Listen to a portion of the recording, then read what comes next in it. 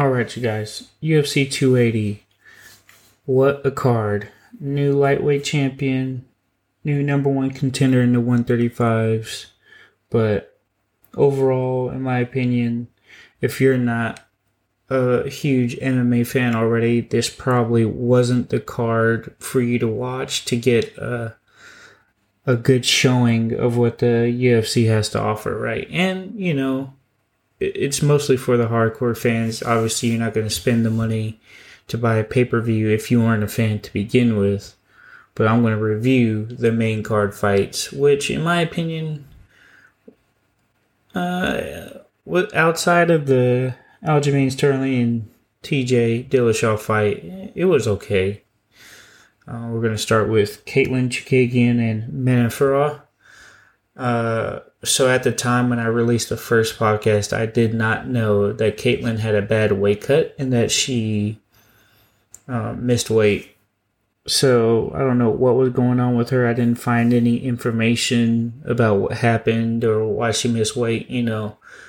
Sometimes women do have trouble making weight because of their cycle, and that's something I'll never know or experience, so I can't really comment on that. But I do know that trying to make weight is tough, and no matter what's going on, male or female, you're going to be tired. So if she had a bad weight cut, that's clearly going to affect you in a fight, a la Aljamain Sterling versus Peter Yan number 1. But overall in the fight, I wouldn't say Manon looked so overly dominant that she deserves to be the number one contender, as in, like, if I'm just judging off of the fight, not off of the result, which she won. But Caitlin, obviously, and this, again, I didn't know that she had a bad weight cut. She kind of looked sluggish, just a little tired, not as active or as powerful as she usually does. And Manon took a full advantage of that, just being looked like younger and fresher fighter. Like, that's kind of what it looked like to me. It wasn't like she was showing me these outrageous skills that proved to me that she could contend with Valentina Shevchenko. But obviously, you beat somebody that's on a five fight win streak. That'll turn some heads and that'll get some attention on you, especially how good her win turned out to be. Now, I don't think she called out anybody or said anything about a fight that she wanted to have upcoming. She said, I just want to fight all people.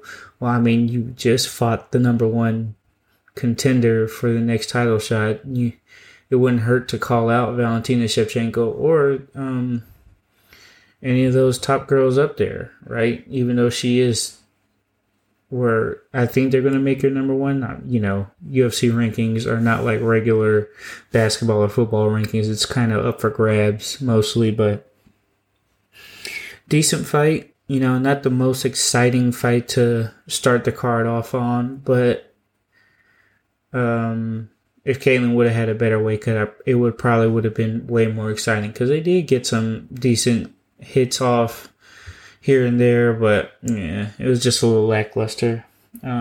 Next fight, Beneil Dariush versus Mateusz Gamrot. Now, this was a good fight. So, Beneil Dariush coming off of about a year layoff, a little bit more than a year, with a foot injury or a leg injury.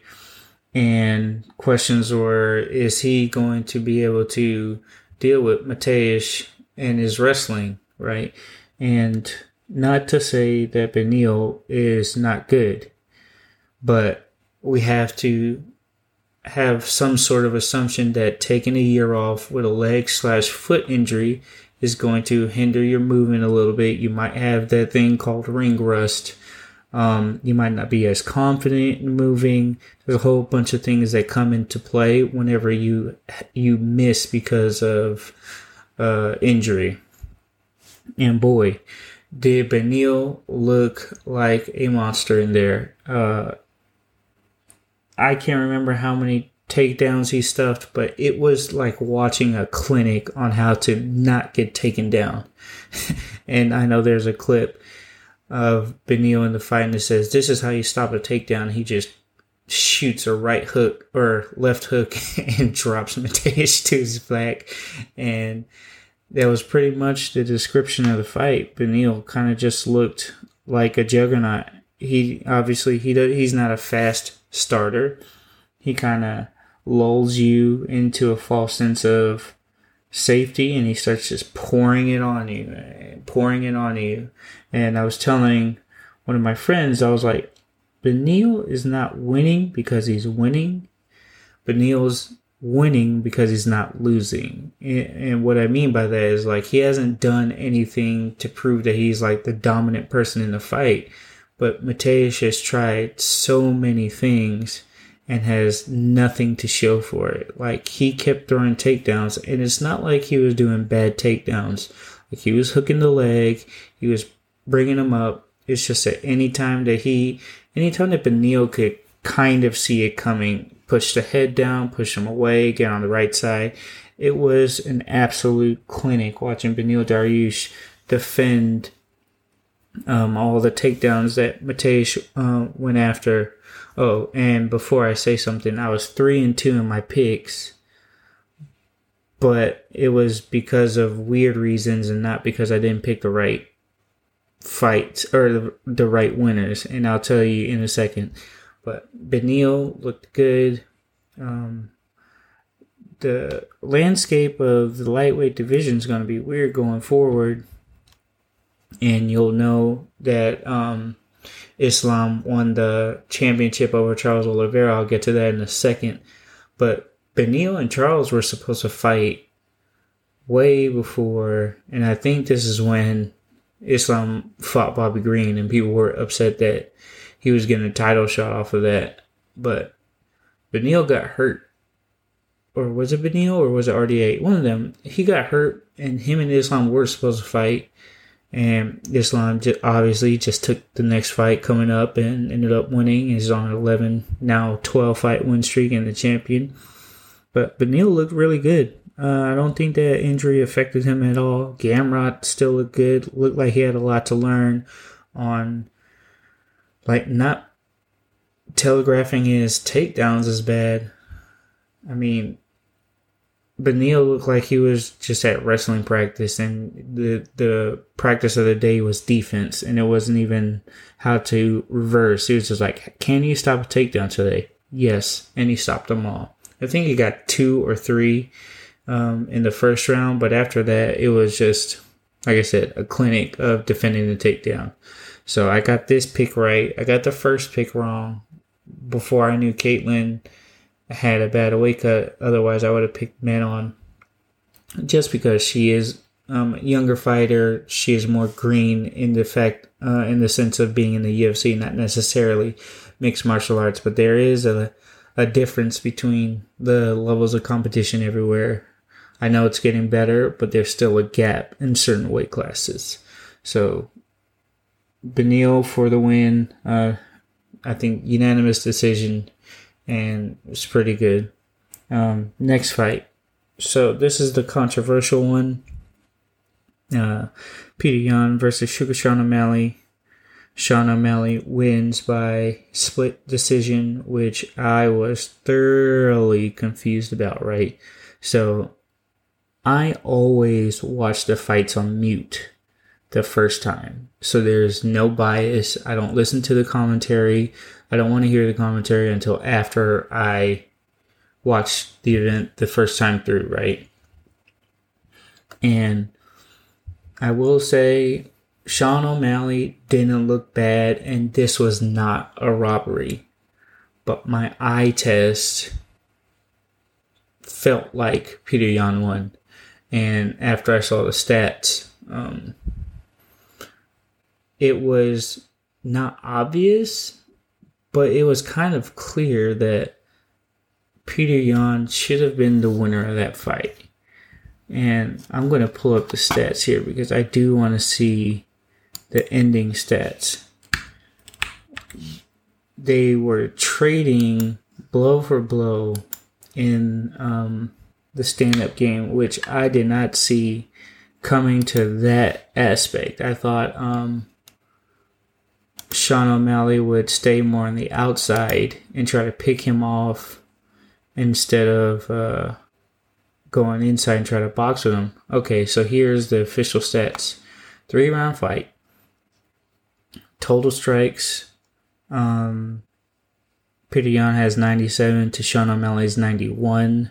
Significant strikes.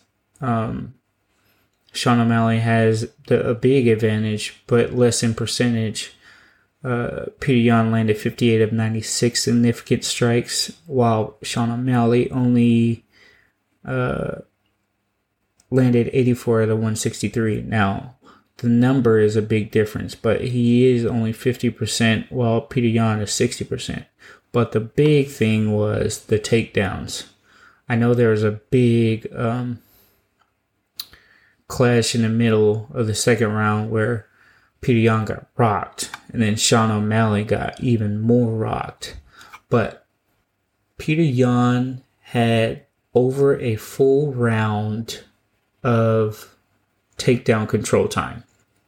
Now, I was watching a lot of review videos because I wasn't trying to put a video out like 5 seconds after the event ended like some of these MMA media folks. Although I'm going to have to start doing that if I want to be MMA media one day.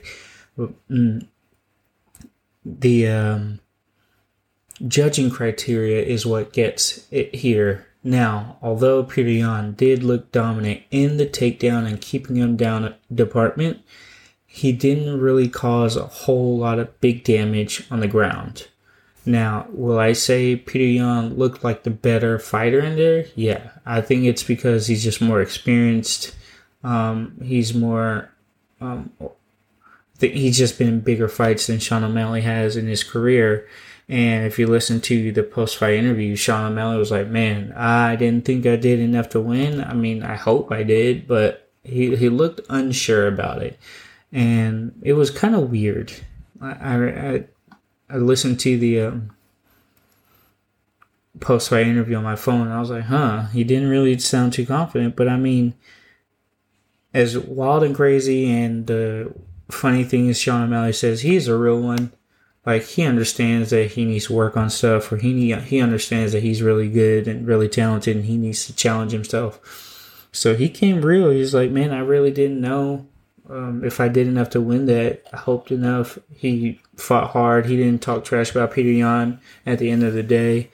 And I know, obviously, Peter Yan was upset by his tweet after the fight, but, you know, it is what it is. Sean O'Malley defeats Peter Yan via split decision, and I guess I'm going to have to watch it again and watch it with the sound on to see if it was biased at all, because I watched it with the sound off and I was like, man, other than a few spots, Peter Yan looked pretty dominant the entire fight.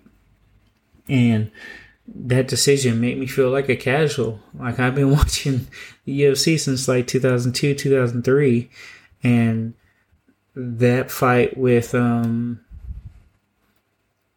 Valentina and Talia Santos and who else? Whoever Holly Holm fought, I can't remember. But these fights are now, since the criteria, I swear, the criteria keeps changing and I can't keep up with it. But with the change of the judging criteria, I feel like I'm not really understanding what they're looking for anymore.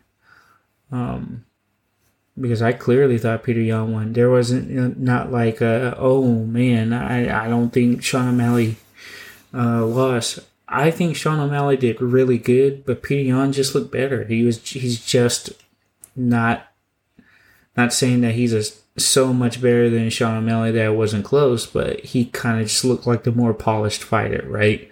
And that's kind of what we're looking for. But either way, congrats to Sean O'Malley. Got this pick wrong. I picked Peter Yan. Next fight, Aljamain Sterling versus TJ Dillashaw, which was a big letdown in general. So I picked Aljamain to win because I didn't think TJ could beat him. But little did we know, he reveals after the fight that he had like a dislocated shoulder, and it happened so many times during camp. He didn't hit mitts. He didn't do an open workout. I didn't even realize that, but literally on the first takedown, and Aljamain, sometimes I think he needs somebody to help him market himself, because he didn't do none of that. Not to take anything away from him, and not to give anything to TJ, because he doesn't need any more praise, but he tried to post up and his shoulder immediately went out. And I know something about dislocated shoulders. You are not doing anything after that. I don't know why people try to fight, play sports, or do anything after a dislocated shoulder. You can't even squeeze your hand with any strength, let alone think you're going to be a world champion UFC fighter in Aljamain Sterling. Really? Now, I'm becoming more of an Aljamain Sterling fan because he is looking more and more dominant each time I see him fight. But, man, I wish he would have just called the fight immediately and not took the unnecessary damage. But, fighter's going to fight, and sometimes the coaches need to save them from themselves. I'm a full fan of that, Like when I dislocated my shoulder in high school playing football, they took my helmet away. I'm not going back in, and we're going to be responsible for your health. Sometimes I wish that would happen more often in professional sports outside of boxing, because boxing, folks will throw in the towel. You don't need it. You're getting beat. You're not going to win. And they'll throw in the towel. So I got that pick right. Unfortunately, I got that pick right because of the injury, not necessarily because of a good fight. But, man, I hope TJ gets better. He has to have another surgery again on his shoulder. He's going to be out for more than a year again. I just hope that he can get better enough in time to maybe have one more shot at the title, But I wouldn't blame him if he retires either. It's pretty hard to have multiple surgeries on the same shoulder again and again and then try to fight. And then the last but not least, Charles Oliveira versus Islam Makhachev. And man, oh man, I have a lot to say about this fight. So, obviously, I'm a big Khabib fan, so I was going for Islam, but I wasn't discounting Charles because he has won the fights that he needed to win. Same thing I say about Conor. I don't think he's that good of a fighter, but he did win the fights that he had to win to become champion. And you can't take the actual wins away from somebody, but you can judge them for the way they fought. So, last fight when Charles Oliveira had his first title defense, he missed weight, 155.5. He's had a history of missing weight when he was in 145, sometimes missing by 10 to 15 pounds, right? So it's not out of this world to think that he would have a problem. But in my eyes, I think Charles Oliveira put more emphasis on trying to lose the weight rather than in the fight. Now, this is all speculation. I could be wrong. But when he went out there, he didn't really look like himself. He looked a little bit tired. They both weighed in at 154.5, which they don't need to be under. All they need to do is be on 155, and fight's on.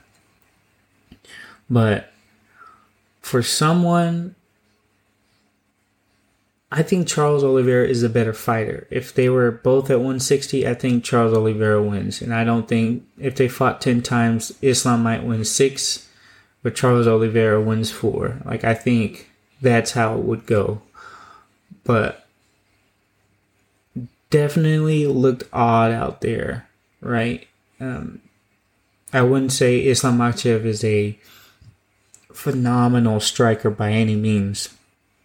But even he knocked down Charles Oliveira. And I don't care what anybody says.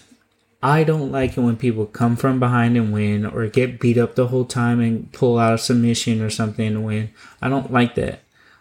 You don't need to do that to prove that you're a good fighter. All you need to do is win, in my eyes. I don't care how you won. Like, I don't give you more merit if you, like, I don't say Leon Edwards is so much of a great fighter getting a head kick knockout in the last round, right? That has nothing to do with me. He was getting tuned up by Kamaru Usman again. I still think Kamaru Usman is a better fighter. Leon Edwards won. I understand. But watching this fight, and it finally caught up to him a little bit because he got dropped, and Islam jumped guard, stepped over, and got a head and arm choke, and it looked very pedestrian. Like, so pedestrian that it looked like, again, Charles Oliveira always says, I have the most submission wins in the UFC, blah, blah, blah. I have the best jiu-jitsu, but like Khabib said, how can you say you're the best jiu-jitsu practitioner if you tapped 8 times in a fight? He's like, just go to sleep.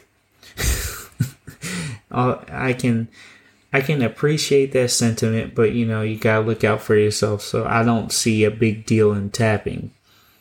But you don't say you're the best knockout artist if you're getting knocked out the most as well, right? You can't have 30 wins by knockout, but your 9 losses are also by knockout. Like, find some defense. Let's protect your chin, just like Islam does. Islam is a very defensively sound fighter. He doesn't get hit. I think he has the least amount of strikes absorbed currently in the lightweight. I think it's at like 0.79 or 0.76, something like that per round.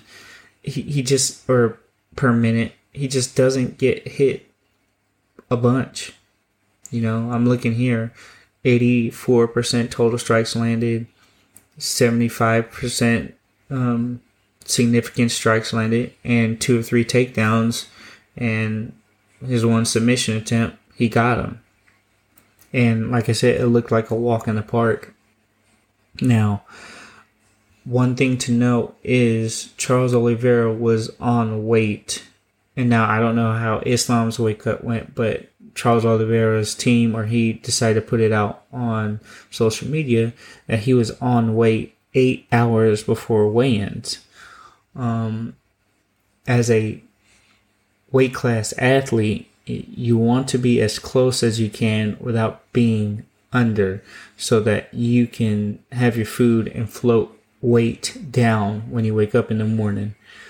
So him being on weight so early, you really can't rehydrate or eat because you might be too much over for whatever you float either up or down during the night. Who knows? I'm not Charles Oliveira. I know how I work, and I can't say that everyone loses a pound or 2 overnight. He might be one of those special people that doesn't. Who knows? I just think that's too much time in between. You go to bed at like 1:57 and you cut the rest in the morning so that you can recover a little bit. And I think that little bit of recovery does matter, because obviously he looked really tired out there. I was confused as to why he tried to fight on the ground. I would say his hands are better than him getting to the ground. Like, you would want him to get taken down and not him doing the takedown.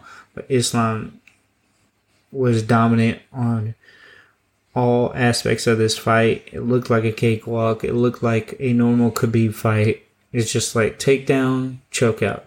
Takedown, choke out.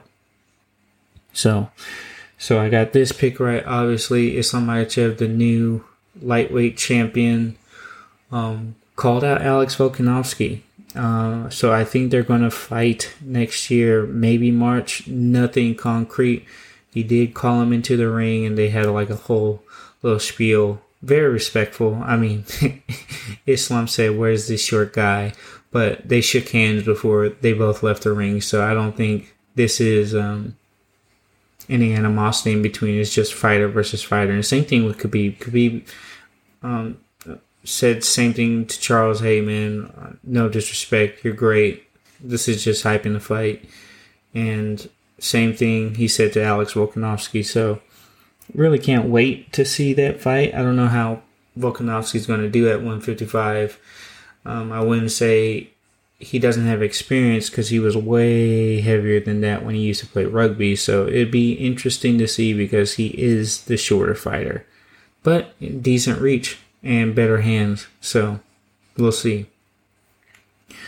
So that was my breakdown of UFC 280. Obviously, I'm going to have to watch that Peter Yan versus Sean O'Malley fight again because it just doesn't make sense. Unless I'm being biased, thought Peter Yan won. Anyway, guys, it's raining here, kind of dreary.